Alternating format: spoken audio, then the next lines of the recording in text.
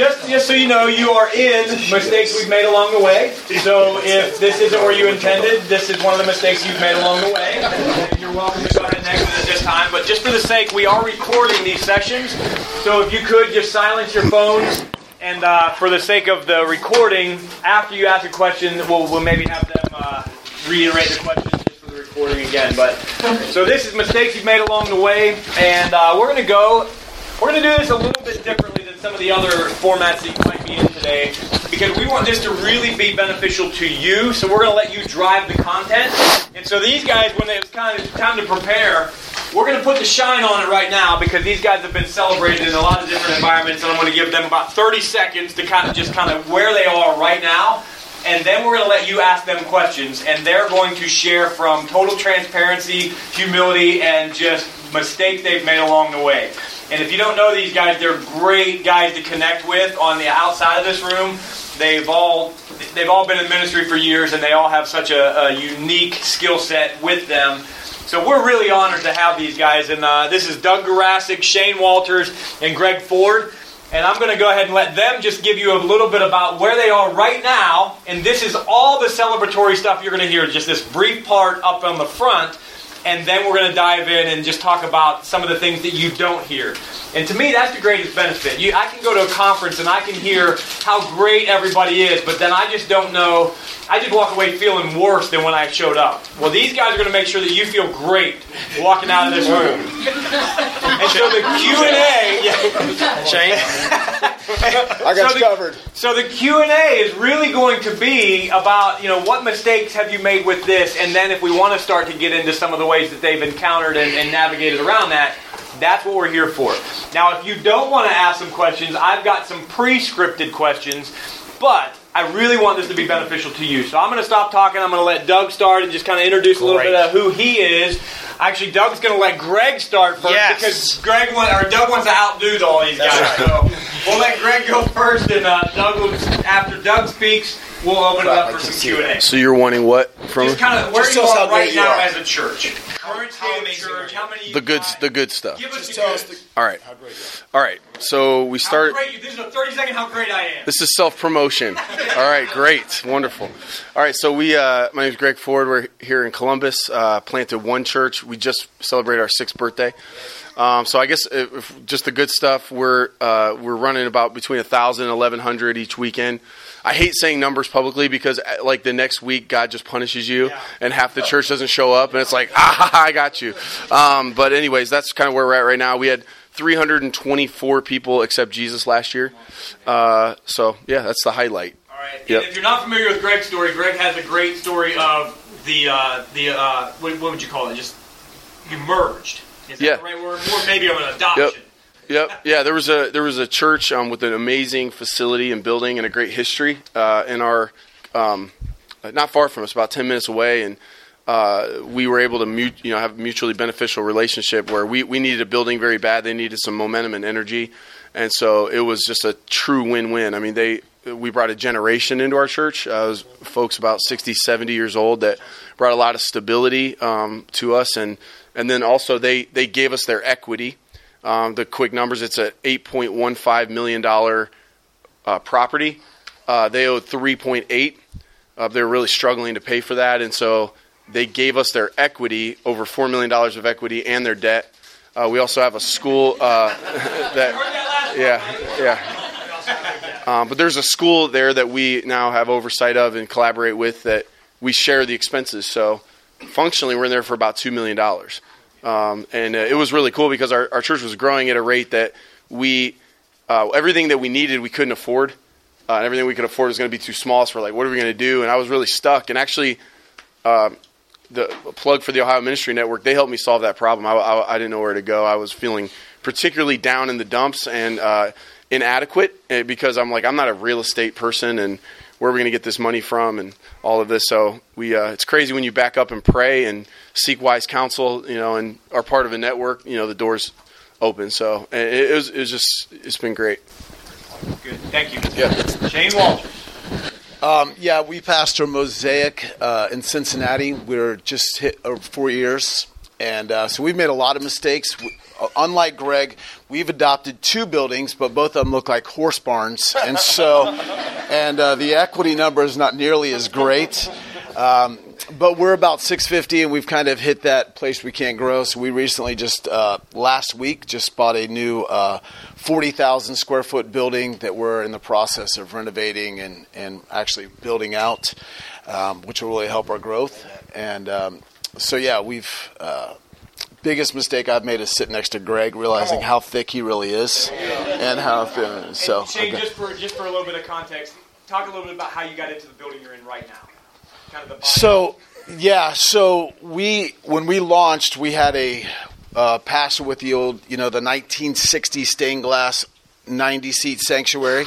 So that's always a great launching point. If you want to reach new millennials, go to a really old church in an old community and say, hey, we're going to take that. So we did that, and we outgrew that. So we recently 2 years ago, we got a building, a metal building. There was a pastor that had been there for about 20 years, and the church was about to close. And so we came in, took the building over and their debt. But we really just feel like God impressed on our hearts to pay this pastor for 3.5 years his salary, not realizing what his salary of 20 people in the church was actually the real numbers, but just to help him retire with dignity. So we've taken that building, took that property, and so we've been able to bless him, his family, and I think it's ultimately been a huge blessing to us. We wouldn't be where we are if it hadn't had that. And this, again, is a place, you can go ahead and give it to Doug. With that backdrop, I've got angles I can go with some of these mistakes they've made along the way. But again, I want this to be driven by you. So be thinking of some questions that Doug's sharing his. Where are you at? And Shane, if you want to pay me 3.5 years, I'll give you all of my campuses as well. So I mean, we can work that out right now. So I figure out how to do that myself. My name is Doug Garasic. I pastor a church in Youngstown, Ohio called The Movement. We planted 5 years ago. Today we run about 1,200 people, 3 campuses and 2 states. We're in Pennsylvania and Ohio. What makes our campuses unique, but also creates a lot of unique challenges, is we put churches where they don't belong to get people who don't belong in church. So we have 2 in malls, and we bought a bar in downtown and made it a church. And so interesting, working in malls, working with high commerce, working with lots of crazy things like that. So just navigated that over 5 years, made a ton of mistakes. I like to say that this team is the 92 Barcelona team for the Dream Team, and I am Christian Laettner on the team. So, I mean, if you don't get that reference, you're probably too young, but... They're Googling it right now. Yeah, they're like, who? Christian Laettner? Who's that? Okay, so, and then what's the future look like? What are you in the middle of right now? We're in an expansion project. We're going to take one of our campuses that seats 250, make it 450. We're doing 4 services a weekend at that campus, so we're just trying to, alleviate the stress of, we kind of built the shoe, and the foot's outgrown the shoe. So now it's just trying to navigate all the problems that come with that. Moving that many people, I mean, we have 250 volunteers a weekend on a space that just cannot facilitate that, and it's just trying to keep the ball moving and not. We've lost momentum before, and that really sucked when we lost momentum before. And working for 18 months to rebuild momentum, so we're just not losing it again. But it's being very challenging to work through that. So where they're at, again, this is just setting up a lot of discussion now. So where they're at, they've got here because they were not afraid to make a whole lot of mistakes on the journey. And if you heard just the 3 very unique stories going into malls, have you ever seen a church in a mall? They've got 2 of them. Again, just thinking differently. And then with Shane coming into somewhere and saying, listen, we want the facility. You're not willing to give it up, but we'll pay you. I mean, that's just an outside-of-the-box thought for a young church to take on an additional salary and really get no manpower for that, no energy for that. And then Greg with just the thought of how can we merge these 2 things. So really unique stories, because I don't want to come in and just be like, hey, everything's wonderful all the time. And these guys are celebrated a lot. And they're getting invited to conferences to speak, and they're going to all these different leadership stuff. And they should, because what they have done was they've made a lot of mistakes along the way. So a lot of the things they talk about is through those. So I want to open it up to you. They're willing to talk financial mistakes, staffing mistakes, structure mistakes. I mean, they brought in consultants that told them how great they were, how dumb they were. Small groups. What questions do you have they can answer, and then and if you want to target it at one of the three, that's great. If not, we can kind of let them all pipe in. But for the sake of time, we'll just kind of play it by ear. So I'm going to pause for about 12 seconds because that's about the time it's going to take one of you to speak up. Yes, what would be, for anyone that wants to say, just your biggest mistake?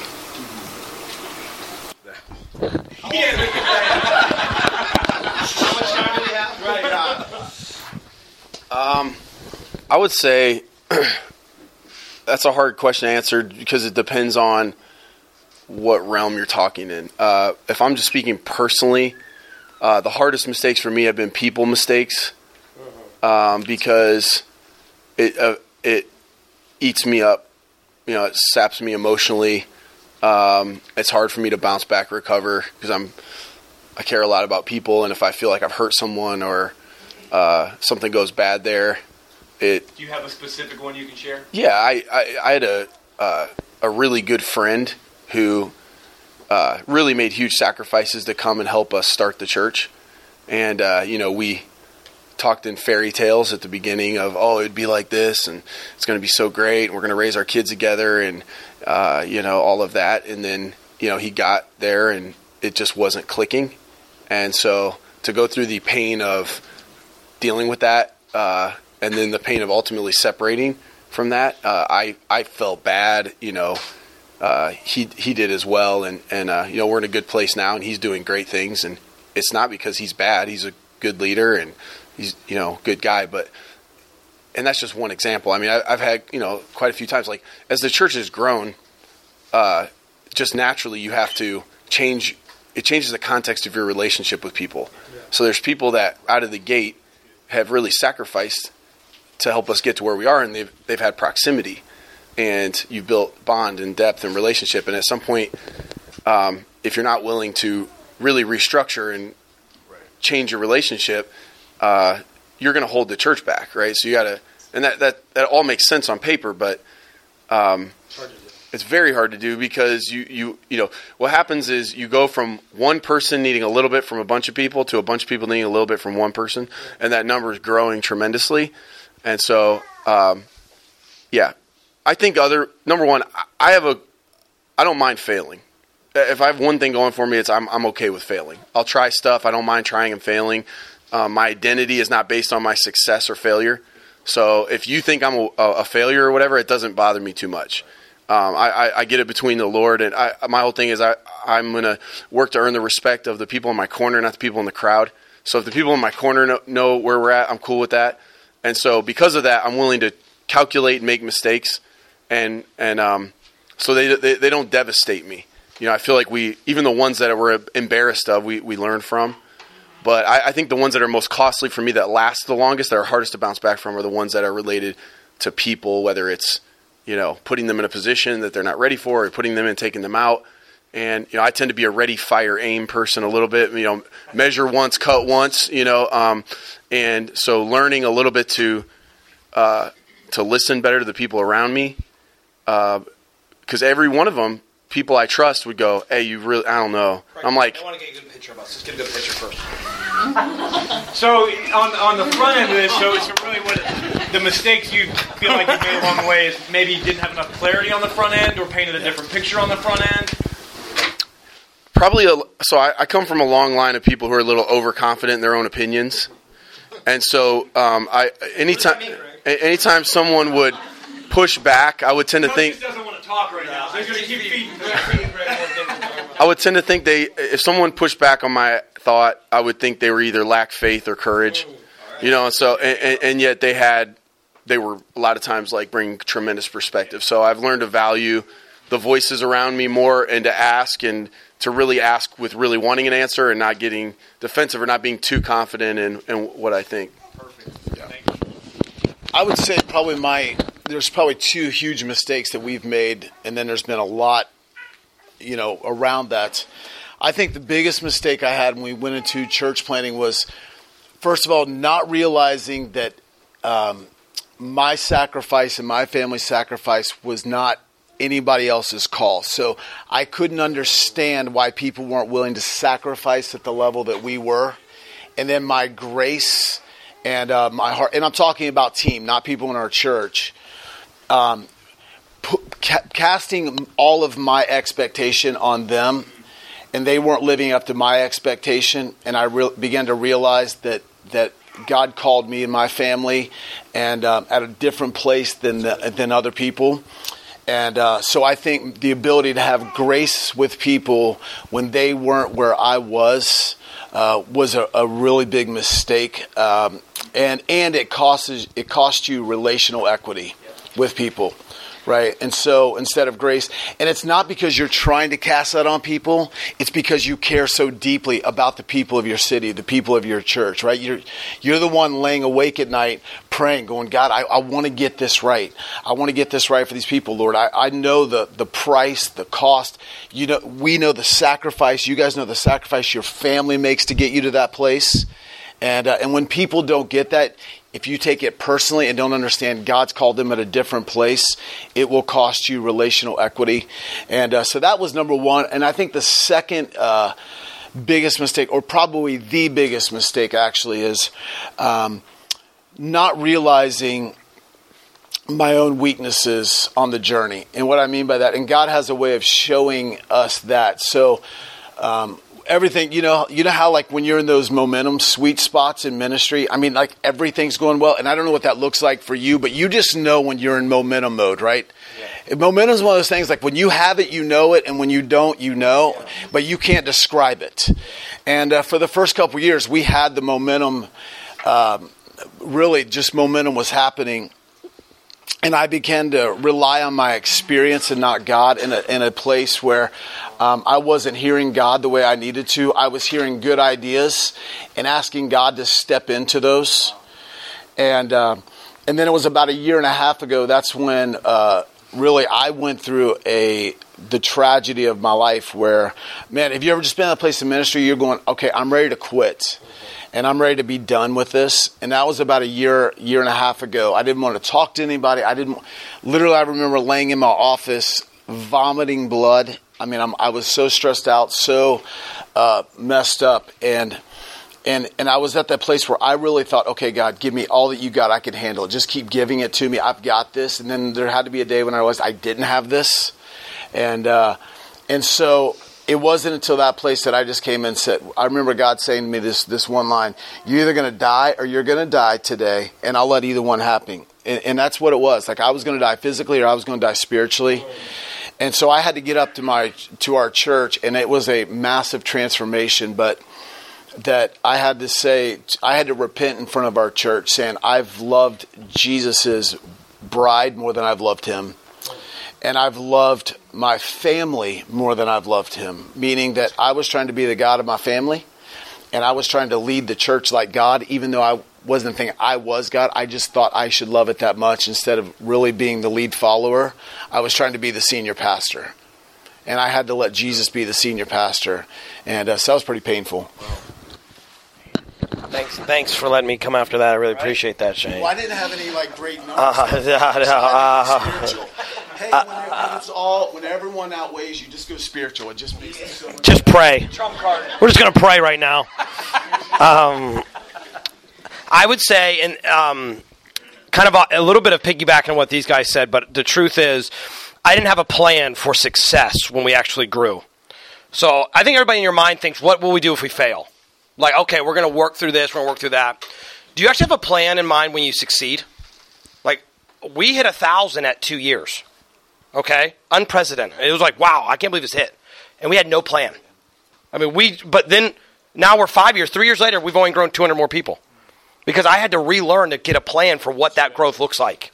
I mean, so we just hit a wall. And it was like, wow, we got all these people coming to our church and we have no idea what we're doing. And the truth is, we really did. We have no idea. And I wasn't even, I have a friend in the other part of the country that his church, and I mean this, his church is 2 years old and it's 7,000 people in attendance in 2 years. He had a plan when he was dreaming of the church, what it would look like to get to that level. And I just envied him. I said, I wish I would have been smart enough or had enough wisdom in my back pocket to say, what if this actually works? So my biggest failure came after our biggest success. We broke some barrier that most people would dream to hit. And then we just looked around and said, okay. And for years, we just coasted off of it. And that was tough. That's hard on your identity. Because now you feel like your best days were like you're like a one-hit wonder. You feel like, okay, I did it one time, but I can't keep sustaining this growth. The second thing I would say, and this is hard for church because if you employ people and you know they're not a fit, they're not going to go with you on the journey, the issue is we often want to, here's what we do in church, and just correct me if I'm wrong. We tend to hire fast and fire slow. In reality, we should hire slow and fire fast. At least I do. I tend to like meet you and like, you're great. Do you want a job? And like just, and then the staff's like, who is this? I'm like, I don't know. They're on the staff. They're all on the staff. Shane is on board. He's coming home with us. And so the kicker is like, I was so bad at hiring fast that like my team's like, their head's spinning. Like, we don't even know who this person is. And like, Doug just brought him on the staff, you know? And then they would just, can I say this? We can cut it out. They sucked. Like they just didn't do their job. And you're like, I hired you not just to be in ministry. I hired you to help this church hit the next level. And then it's like, wow, I'm going to give you 18 months of just screwing things up now. Because I didn't want to be the bad guy. Because you know what else really stinks is when somebody, because church is so different than business because their family attends the church that they're employed at. And so you've got the spiritual element. Their kids are in your youth ministry and you're kind of like, and so I tend to kind of back off and not make the decision I know I should make. Because I want to err on the side of grace, which we all want to. But sometimes when it looks for the actual mistakes I've made is keeping people on staff way too long. And like, man, we would have saved money. We would have got the right person in there. And we would have been the church that we're supposed to be. But I was too afraid of what it would look like to be the guy who's firing people. So. That's good. That's a really great question to start with. Now it's like, all right, where do you go from there? So does anybody have specific questions or even unpack something that they talked about? Yes, sir, in the back. So all of you talked about having pretty quick growth. How do you maintain a personal family feel within your church body and not get lost in just the size and business of it? Because I know we all have like small groups within churches, but even within small groups, sometimes it's like, okay, any living, breathing human being who can stand there and read a Bible study plan, great, go. Right. So how do you kind of maintain that discipleship feel and still grow in that sense? So kind of repeat the question back for the microphone and then go ahead and repeat the question. Oh, I got it. I just wanted to repeat the question. I don't want to answer it. No, I was just repeating the question. The question was, when you grow, how do you keep a family-style church in the sense of community? Well, there's give and takes to a church. And if you got a smaller church, you have family-style church. You get a bigger church, it's not always as easy as it once was. We know that. So the kicker that we found, and this is just what we've done, is if you are going to lead anything in our church, you're going to understand what pastoral care means to people. Nobody can lead just because you're talented in our church. So you might be the most gifted audio engineer out there. But if you're not wanting to pastor people, and that's a scary word for people, but really we break it down to care for people. If you don't have a desire to text somebody and encourage them and to care for them, a big church only gets small when you have pockets of people that are really genuinely caring for the people in that church. Can't happen from the platform. It can only happen, we like to say, church is great on Sunday, but real church is defined by Monday through Friday. Like, what do you do during the week that defines your church? And, man, you just got to celebrate things. You make heroes out of the people that are doing what you want them to do. And you just continue to tell the stories of the wins in your church. And I just think it won't be the same. The reality is, at least for me, man, the first 100 people started the church with me, maybe 10 are left in my church. And they loved it. I mean, we didn't have a moral failure. We didn't do anything ethical. They just missed when it felt like the church was this room. Anything ethical? Well, ethical enough that it didn't make Google or anything, you know. So. Either of you two have an example of maybe how you didn't do that along the way and maybe caught up to it? Yeah, and so for us, our core values are faith, family, and fun. And so this was kind of my mistake, but I think God corrected this part in the beginning. Is we came from large churches, so we were a church of 5,000, and that's where we came. And I knew the systems of large, right? But I think God allowed us, and if you're a churchman, this would be my encouragement. I'm not saying I'm right. This is just our experience. We started with that mentality, but God, I think, brought us in the two buildings we were because He helped us, my wife and I, fall in love with people again in our community. So I stopped traveling, stopped speaking. Literally, we were with people in our community, our home. And so for the first year, we tried to live that out. Now, we can't do that anymore. That's another painful transition. We can't do it with all of our people in our church anymore. But literally day and night, that's where we invested our time, our life. So we didn't want anyone to come from Dallas with us to plant the church because we wanted only the people of our community. So I would say you model it before you teach it. So if you're not modeling intimacy with people in your community, your home's not open, you're not modeling that intimacy, it'll never be the value of your church. Because I don't care if your church is 10,000 or 100. It doesn't matter. If it's not modeled, and you can't teach it without modeling.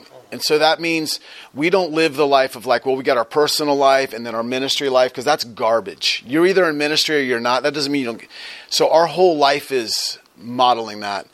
And so what I would say is if you want intimacy in a church, you can't teach it. You can't get a consultant to show you how to do it. You have to model it, and then you have to change the level of how you model it. But that's how you do it. And so when people see it in you, I think they'll begin to know that's who you are as a church. So what I heard you say when you asked that was like, I heard the word feel. And that's a tough one because things are going to feel different as the church grows. And so I think like one of the things that's about feelings is they're usually undefined.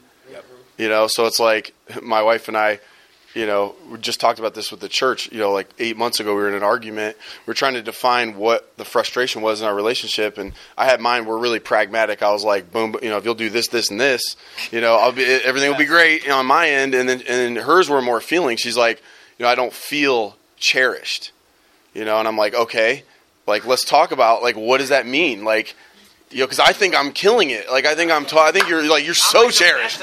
You're amazing, Yeah, and so like, so we had to like go into that. Like, what, and so I asked her like, who do you see cherish their wife? You're like, I wish Greg would do that. We started moving toward like this definition. So, you'll start hearing as the church grows, like people going, oh, it just doesn't feel the same. Well, it's not the same. Like there's more people here. So if it's important to you all that you feel like family, which it should be. I love that you even care about that. That you say, you decide, okay, if the family's this size now, what systems do we need in place now? How do we need to communicate those systems to make sure that people are being cared for and that it does feel like a family? So what does it mean that they're not getting visited in the hospital, that nobody knows that they're there when they're not there, that they don't have as many friends, they don't see their friends anymore? Like, when you come up with solutions to those problems, whether they're systems or whatever, you just need to communicate that very clearly. Hey, guys, do you all see that this church is growing? It's exciting, man. 320 people accepted Jesus. But here's the deal. We think the church is an extension of the family. We want you to know that. And so if you're in the hospital, here's how you do it. If you want to become part of a community of relationships and people know your name and notice when you're not here, here's how you do it, and make that super clear. Because it's harder for it to be organic when it's early and everybody knows everybody's name, or if the church is smaller, everybody knows everybody's name, then it happens fairly organically. When it turns into systems, you have to communicate clearly those systems and the heart behind those systems, and make that a part of whatever your greatest level of communication, whether it's from you preaching it or on your website or your social media posts, whatever it is, you're making it clear on how to do that. But when did you say, Greg, a casualty of explosive growth is you're going to lose that? I mean, you lose it, and then you just have to fight to get it back. Well, so you're like, why are people coming to the church? So if the church grew, because, I don't mean to embarrass him. Doug's a very charismatic personality. You can feel it in a classroom with cinder block walls, right? Imagine you give him a mic on Sunday, he's preaching, right? People are bringing people like that. That's taking an offering. That's going to be a catalyst. That's going to be a catalyst for their growth. Is going to be his charismatic personality and others that you see. So if they came there for that, now you're selling the family to them. Like I have people that come to the church. They're there to be inspired on Sunday, not necessarily to have an extension of the family. I believe they need it. I think life's better in community, and what's going to happen is they're going to get sick and they're not going to know anybody. Mm-hmm. So I have to try to create, just like with your children, you create appetites in them. Like you want to create an appetite. You want to teach them to want the right things. You're teaching your church to do that. But if it's growing quickly, it's probably growing because there is some other stimulus beyond the family side. There's a lot of family churches people aren't coming to. So I think with that, and I would echo on Greg. because we've had this discussion a lot in our staff. People don't come to church to find relationships. They'll find them anywhere else. People come to church because they're broken and they need a savior. They know something's wrong on the inside of me, and they start thinking, if I can connect with God, it might fix my problem. We know the best antidote for a lifetime of success is to get in the church family. Not just to come to church and get your little needs fixed, like, okay, I feel better now, and then I go home. So as a team, we're strategizing to give you something that you don't even want when you're coming in the door. You just want your problem and pain to go away. We are saying the best way to fix that for a lifetime is to integrate into the church and the family of God. So you're teaching somebody something that they're not even looking for when they're coming. Most people in today's era, now 100 years ago, the church was the center of a community. All the dances were there, all the town halls were there, the elections were there. Today, that's the school. The school is the center of a community. So for church to win that influence, people are going there not even thinking that's what the church is about. They're thinking, I'm coming because I'm broken, something's wrong, I might be going through a divorce, I've got money issues, I've got something in my head that's causing me to feel certain ways. And then it's our job, yes, to give them Jesus and say yes to God, but from there, to carefully assimilate them to a point when they look around and they go, this has become my family. And when you've gotten that, you're going to just keep growing a church. Good. No, that's very good. Did that? Good. There was a question over in this area. Mike, did you have a question? Yeah, in regard to multi-site, was that your intention from the beginning? That's the next session. Those guys are going to really teach you about multi-site. Don't be. No, okay, what was that? Mike, come again? Was that your intention from the beginning, or what mistakes have you made, and how did... Oh, I could write the book on mistakes on multi-site. Only do it with somebody who you feel is going to be a lifetime person, and don't bring somebody in who you think. My biggest mistake in a lot of ways is I always take people on potential. Potentially, they're going to be awesome, man. They're going to get it. And the issue with taking someone on potential is you're hoping and dreaming they're going to arrive to it versus taking for the facts that you see in front of you. And so, Mike, just to clarify, so the question What's the question again? Was that part of the original vision? And so yours was... I'll never be invited back to one of these panels, just so everybody knows. Yes or no, was that your No, original but I think all three of these guys would say, and even like you heard Shane say, that we thought I just went on a church, tirade. but we had to start this way. So I know that your plan is to multiply. True. Yeah. And then even Greg, I know that I think out of the gate, you were like 100 churches in 50 years. Something Boom. Like that. I mean, you had this number out there. So they did, Greg's thing is to ignite a movement, not just start a bunch of... Well, that's a good name. But that, honestly, that's a social media strategy right there. I can probably tell you more about Greg's church based on his social media than I can from attending that stuff. So there's probably some mistakes along the way there, too. The question was, though, again, what was the question? Was that part of your original intent? Yeah, it was. Originally, we never wanted to build... we wanted the resources of a large church, but to feel like a small church. So that was kind of our get-go, was like, let's make experiences of 200 to 500 in a service versus build a 5,000-seat room. And so we, very much so from the get-go, my wife actually found the original binder from 6 years ago that we made for 14 people to talk about doing a church with. And it actually, we are there. We've done everything on the timeline, which is crazy, just some different locations, but we're right where we said we would be at 5 years, which is God's grace. But we've made a ton of mistakes on the way of getting there. Hey, can I respond to something real quick? I just had a thought back on his question.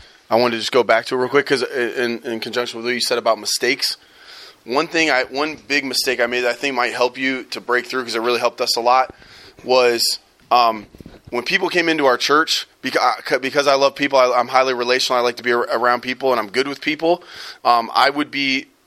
Early on, they would have some interaction with me, and I would kind of like their first impression in the front door was like connected to me. So we were having people to our house. We were doing pizza with the pastor at my house. We were doing every like front door event. I was there. I was shaking their hand. I was getting to know their name, and it actually was hurting us because it was creating this expectation that I was your new best friend, and I was getting everyone my cell phone number. Oh yeah, call me, text me anytime, like whatever you need. Okay, so what happened is, I was disappointing people. We were creating an improper expectation, and then I would actually accidentally hurt people because they would, they would come in and expect that I was going to be a responder. Then we started doing this thing where once a month we would do Welcome to One Church, and we had these tables and these table leaders, and I would show up after the third service, walk in, and just start talking to everybody, and they're like, "Greg, don't come anymore." They're like, because when you come, you take over, you sit down at the table, you undermine the leader, you take their value away. Everybody looks to you. Everybody's waiting for you to come talk to them. And now, like all these leaders that we recruited, they're frustrated because, you came in and dominated the room. So all that to say, one of the things, like if you want to build that family atmosphere, you got to raise up a lot of leaders, a lot of parents, a lot of moms and dads, that have, and their personality and their heart, is going to be leading. So that means you're going to have to get out of their way and let them do that. And it could be that people, one of the obstacles is people, want to be connected to you. And if you don't set someone else up for success, you could be accidentally undermining them. It was another thing that was killing us in leadership development, is I would show up to a meeting, and I am so opinionated, and I've never been in a meeting I didn't think that I could run better. Like every time I'm in there, I want to take over every single meeting. I got to fight the impulse to go, I tell you what, let's take it this direction. Like I just always want to do that. So I would be in these meetings that these other leaders were leading, and I would think, dude, they're going to run this is going to be like a 6 idea, man. And I've got at least a 9, probably a 10 idea in my head right now. So I would throw that out there. I would undermine them. And then of course people would jump on my idea, whatever. That leader didn't get a chance to develop. So if you have a highly relational personality, if things are revolving around you, the best thing you can do is to remove yourself from the equation, truly empower people, to lead, and then to bite your tongue, or again, remove yourself when your instincts or your feelings are taking you into it. Hey, can I come back to your question real quick? So this is a huge mistake we made in multi-site. So we had our first building. It set, the 90 people, and we ripped the pews out. We took over another building because we had outgrown. So we just took the building, with vision, without preparation. And even though our intentionality was to be multi-site, so here was the mistake. Because we had no money and no real people after 1 year, leadership, to really sustain that. Here's what we found ourselves doing. We would have service at our Loveland campus. After the band got done leading worship, they would drive 15 minutes to Milford to be there to lead that worship. And then I would drive, as soon as I got done preaching, run out to go over there while the band was coming back to lead the third service back here. Then I would come back and do that. And so we were going back and forth. Vision, no. This is what you're here for, Shane. Vision, larger than systems and plan will kill you. Yeah.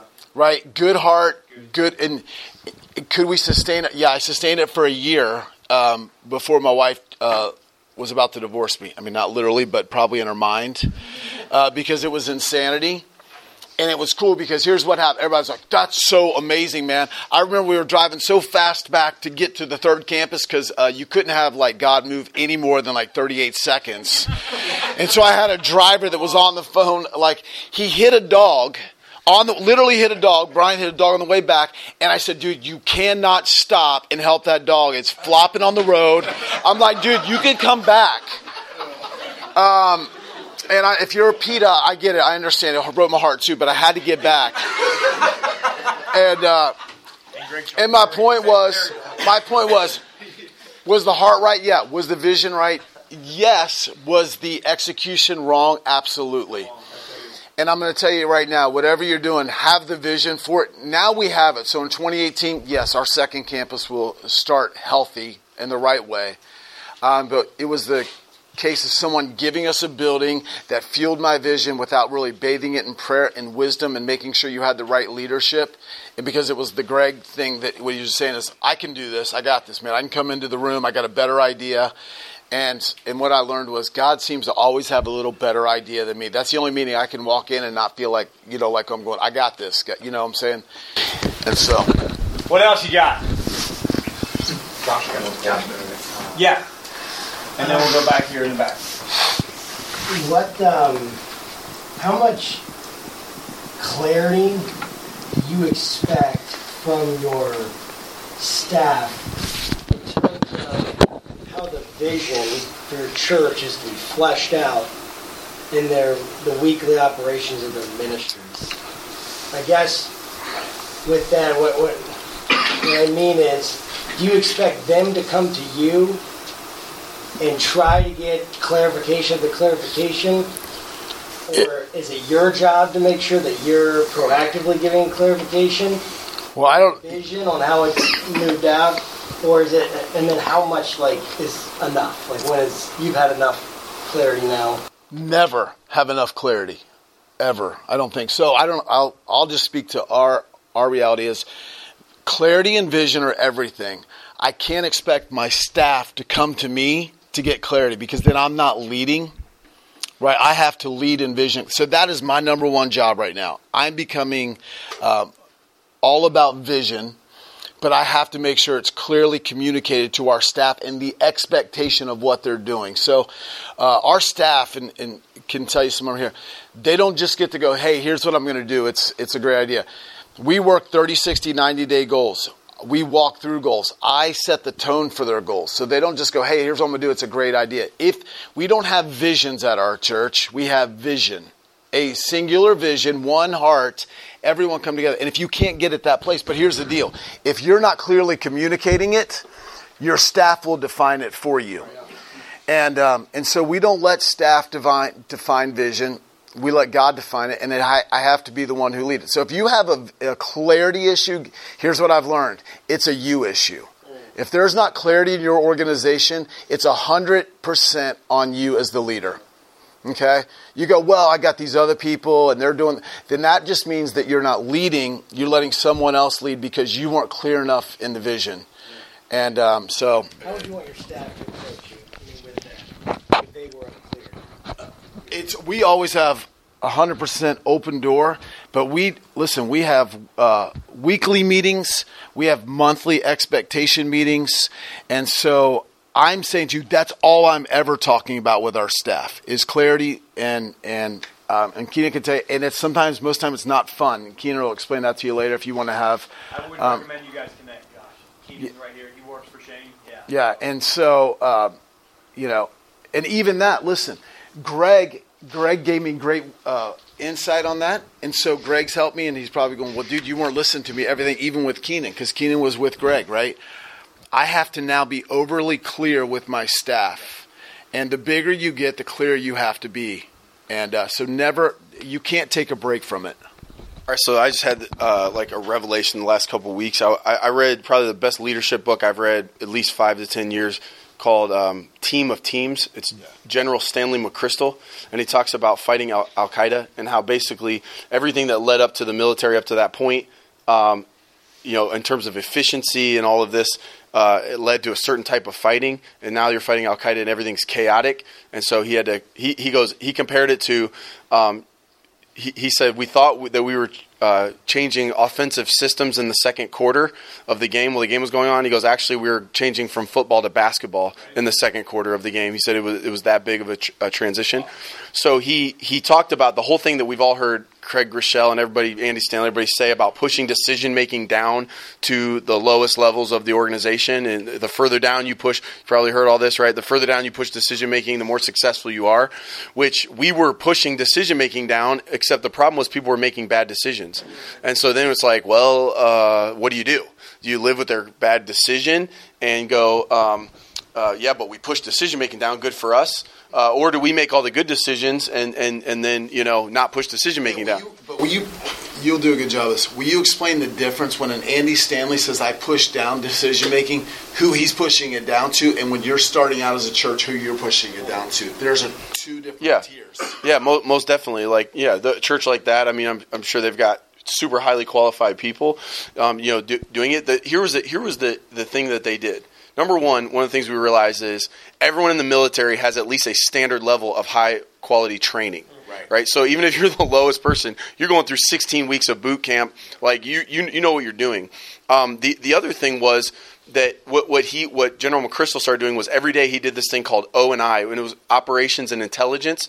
Every single morning they had thousands of people on this across the globe that were on this call where they delivered the most important intelligence, the most important information about operations. So it created what he called collective consciousness. Basically, they were sharing a brain. He said the problem is we had this fragmented organization. Everything was on a need to know basis. People didn't know stuff. Dude, it clicked for me. I went, that's why we're not good at it, because people don't know what we know. right? We've not done a good job of creating clarity, like Shane said, that like I know a bunch of stuff. We push a decision down to the lowest level. They make a bad decision because they didn't know what I knew. And if they had known what I knew, they would have made a better decision. Now I have to go undo their decision. I've discouraged that person.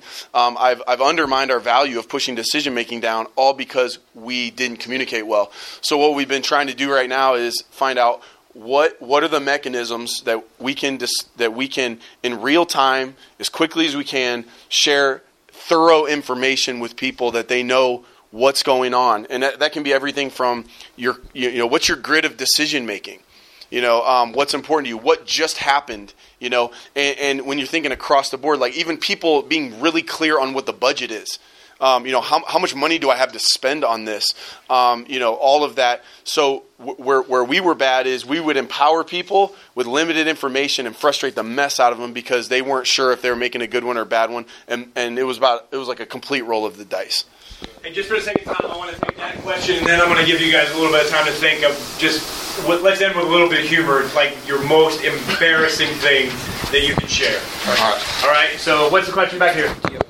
Okay, so what are your biggest mistakes when it comes to regarding boundaries, either setting or not setting, with specifically people, non-staff who serve in your church? Break that down a little bit. What do you mean, like? Okay, so when it comes to setting or not setting boundaries with them, like whether it be this is how close we can become, or this is your line of this is where you should be, and our church is going through a boundary series right now, so I'm very interested in this subject. Do you guys understand it, or do you need more? Here, just repeat it. Well, so you're asking just how are they deciding who has? Is it access? Is that a good word? Access would be one word. Okay. But specifically regarding non-staff. Okay, so church people, how much access they allow them to have. Okay. Influence Okay. Yeah. And do we even have to discuss like the gender boundaries? No, not particularly. Good. Yeah, All right, so a few years ago, I read through the Gospels looking at specifically how Jesus managed his time and energy. And so I was looking at Jesus did what you do with your money. He gave, he saved, he invested. So he had certain people he gave to. He gave them something. They try to reciprocate. Now you're good. Just go. You're fine. Don't even follow me. Just go home. And then he had he saved. So you'd see him go be with the Father. Right after John the Baptist is beheaded, he goes. He's like, I just want to go be alone. Get away from me. I'm by myself. He was building up his reserve. And then he invested. So we all know that Jesus spent time with the woman at the well, and Zacchaeus, and people, all the down and outers. But he also, the vast majority was spent on people who he was investing in, who he would have ROI. Basically, the people he was going to entrust the book of Acts to. And so I've tried to, in my mind, in a similar way, I budget kind of 80, 10, 10. Like I've got 10% or so of my time, and I'm not tracking it that closely, but I feel it I'm just giving it away. I'm going to take meetings of people that cannot reciprocate. They're not giving any money. I'm not going to leverage this relationship. I'm just giving to you. There's going to be 10%. I'm in that 10%, just so I've got to get away. I've got to find how I restore myself, and I'm going to be cool with it, and that's where one of the big mistakes I made was I just gave everything away, and I had no juice left. And it felt terribly selfish when he needs me to say, nope, I'm going to go do me. Right? That's very hard. That was very hard for me to do. But I realized, if I don't, he's going to take my last bit, and I'll have nothing for everyone else. But then 80% is in people who are going to be a part of making the thing turn moving forward. So who you're investing in. So I think it just as a rule of thumb, if all your time is given to people that just want to drain you, or that just want you to listen to them, or they don't understand boundaries. And I think you just have to be firm but loving in the boundary, and just say, hey, look, I have a guy right now who just texted me this morning going, hey, I'd like to set up a reoccurring meeting with you.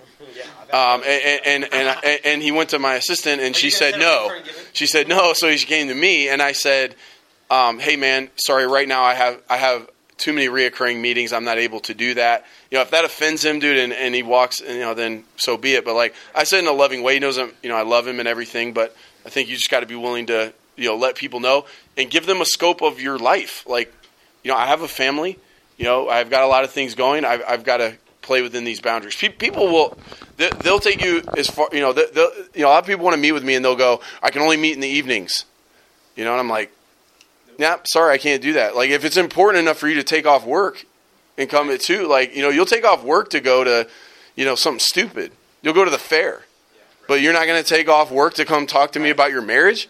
I'll make time at 2 p.m., but we're not going to do it at 7. So, you just find out how bad they want to do it. That was your short answer? That was the quick answer. The podcast is available, so you can get the whole answer. Do you want more on that, or you feel good? Or? I thought that was perfect, right along. Yeah, that's all you go. I would have just said something. All right, so we got about 5 more minutes left, and we're going to cut you loose for lunch. But just give us the biggest train wreck. Give us, and again, maybe I've thought about this on the way here, so I have one ready. All right, I'll take it. I'll start it. So he's going to set the standard. I'll set the standard. Try to outdo him. So this all right, so we're 4 or 5 months in. We've got about 60, 70 people really kind of come in. We feel like we're clicking. We do our first baptism. We have 15 people signed up, 15 spontaneous. So we're doing like 30 baptism, 80 people. So cool, right? We are pumped. We're baptizing people. I'm not Greg Ford slam dunking people, but it's close. If you don't know it, just YouTube it. And so, 20 million. So I'm so juiced up. We're a Saturday night only church at this time. We're only meeting on Saturday night. We're not even doing Sunday morning. I make the announcement for the first time for my wife, my parents, for everybody who's a part of our church. I go, this has been amazing. People are cheering. I go, we're launching a Sunday morning in 2 weeks. Nobody's never even heard about us launching a Sunday morning. My wife, listen, I say it. Sunday morning you said that? No, I say it on Saturday night because we're only Saturday night church. I go, we're going to Sunday morning in 2 weeks. You got caught up in the moment? I just got caught up in the moment. So I just say it, right? Nobody cheers. It's like dead quiet. 80 people are dead quiet. I hear my wife go, what did he say? And I realize I haven't told anybody that. It's just been in my head, And I'm just like, and then I get mad because nobody cheers. And I'm like, come on, what's wrong with you? Like, I start yelling at everybody people are like baptized with their towels on. Like, am I supposed to be cheering for this? I don't know what's going on. I'm like, cheer. Like, God's going to reach more people, you sinners. I don't even care. I got so mad about it. And afterwards, so we should have been celebrating baptism, right? All these people got baptized. A third of our church got baptized in one day. And all people were doing was just questioning, did you know? Did you know? Did you know? And my wife is nobody knew, okay? It's him. He's an idiot. Just leave him alone. So did you do it? We did it. We launched in 2 weeks. And we had 11 people come to it.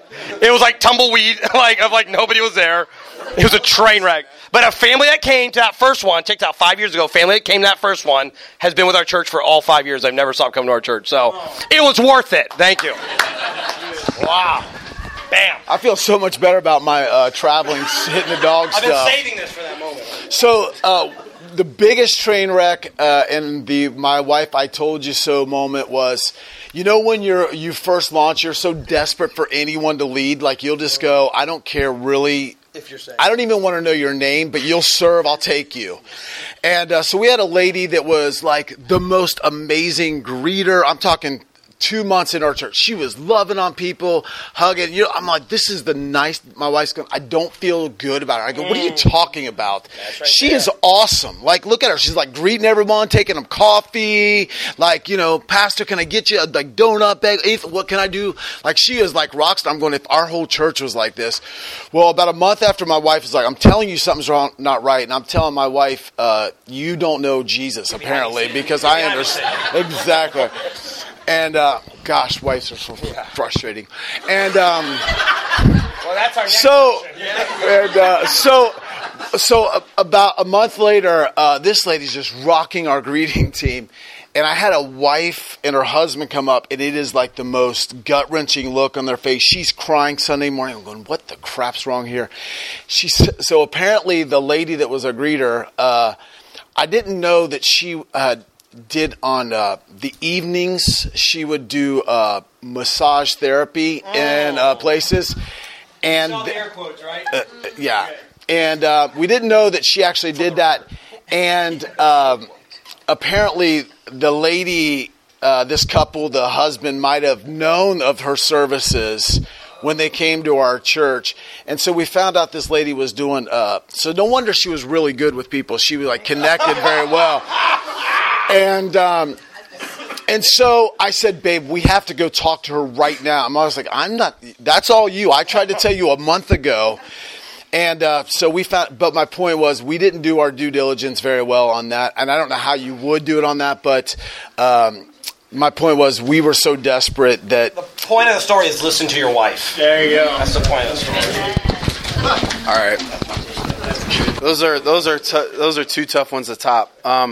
So we have a lot of them. I'll give you one that I think was probably the funniest. We have this heart to plant churches and to multiply the church, and so we had saved, I want to say it was like $2,000 that we put in this account to help somebody start. And I was coaching with this church planter, and so I said I was thinking I was going to give him this $2,000, and then I was reading through, and I read the story of the parable of the talents. And I thought, I got the idea. Instead of giving this $2,000 to him, I'm going to give the $2,000 to our church and then have them take it and multiply it and, come up with these ideas and stuff. I could just see it like going viral and just being amazing. And like you were handing out money? Yeah, we handed out money on a Sunday morning. Like we handed out a bunch of money. We actually did more than $2,000. We did more than $2,000 actually. And we what we did was we said, look, take it. We're going to take a month. Take this home. Come up with an idea of what you're going to do. And we said, when you do it, post it online. Whatever you come up with this money, because you might inspire the next person, and so we brought the planters up and all this. Well, it worked long term. We raised in a month. We raised $20,000 that we were able to help 2 plants. But we had one person. I'll never forget. We literally handed out this cash, and she walks up to me, tears in her eyes, and she's like, "This is my first Sunday at this church. This is the most amazing thing I've ever seen." She was very raw, like new to church and everything. She's like, I'm in. Like, I'm going to do something. I don't know, but I'm going to do it. I'm like, post it. Whatever you do, post it. She's like, all right. So she... Tag one church. Be very specific. Oh, yeah. Tag our church, man. This could be someone's breakthrough. This is their defining moment. So she goes out, her and her boyfriend, who were living together, they bought a keg. And they did a keg and sold, charged cover charge, to come in, and it was to help one church plant a new church. And they took pictures and put it online. And how much did it return? And the funny thing was, our team was like, dude, these pictures are online. Like, this is all, And I was like, how much did they raise? But anyways, Just wait a minute. What was the answer? Yeah. And the answer was, so yeah, I honestly don't remember. General counsel with how? Yeah. Yeah. We the thing is, man, when when you go, you get these messy situations. I mean, we launch out with groups, and we find out we have this couple that's cohabitating, leading a group in their home, showing around. They're not married, and we're like, oh, dang, we need to put that on the application. So, I mean, that kind of stuff, happens all the time. And, you got to embrace it, and then you just got to deal with it, and deal with it in love. And especially the more that you are growing in those relationships, I'll tell you, man, I know you come into something like this and people are throwing out numbers, and man, I can't tell you how much of our journey is not on Instagram. That is just a grind. It really is. It's tough. Like, our first year, we went to 2 services. I'll never forget. We're going into the summer, 9 a.m. service. We had one person in the crowd when worship kicked off, one human being. And our worship leader said, and this is no joke, stand all across this place. Right. You're declaring Yeah, so be inspired. I mean, look, there's things you don't see, keep going. Stay faithful. And guys, these are 3 of the most transparent people. You hear all the stories and you read all the articles and you see the YouTube videos, but these guys will tell you they're junk. And I would say that how long again? You were 4 years? 5. 5 years. What are you going to say? How many? 4 years, Greg. You're now 6 years into this. And as many mistakes as they have, the reason that they're at where they're at is just because they kept going. Yeah. And so I would say to you, no matter where you are, no matter what you're doing, just let's get to the point where we're celebrating the mistakes.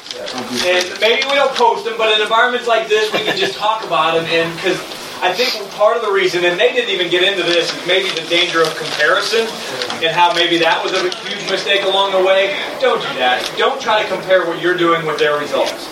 Just be faithful to the call that God has placed in your heart and in your life. Make some big mistakes along the way, because the reality is God's still in control. He's still going to do what He wants to do through you as long as you're obedient. So I'm going to give them 30 seconds for a final parting word, and then I'm going to dismiss you because we got another room coming into here. So What would you like to say? Just wrap it up. I echo what you're saying. Don't judge somebody's highlight reel for your day to day. That's good. You know, don't look at like, man, I see what they're doing on Instagram. They're so much better than us. Just follow God, be faithful. Know this: don't despise the day of small beginnings, and enjoy the journey. If you get nothing else, know that God's doing something with you. Yeah, I would just say, whatever you do, God has a voice and a calling for you, your church, and your city. And you can do a lot of things well that a lot of people do, but nothing will produce fruit by letting God speak to you and lead you. It's the only thing that will sustain you. So trust His word over any other church planting thing you can hear. His word and His voice and great wisdom will take you to places you didn't want to go. Yeah, good. I would say God cares a whole lot more about who you're becoming than what you're doing. And in ministry, it's so easy we get obsessed and focused on what we're doing, what we're accomplishing, up or down. And God, if you have children, you have the advantage of looking and knowing that if you have one that's on the honor roll and one that has a learning disability or a challenge, you don't love one more than the other. You love who they're becoming, and that's exactly how your Heavenly Father looks at you. So if you spend your identity based on your accomplishments or, who's recognizing you, who's not, it'll be a nightmare. It'll never be enough. You've got to find it from the Father, and that's what produces your energy to do what He's called you to do. Good. Thanks, guys. Hey,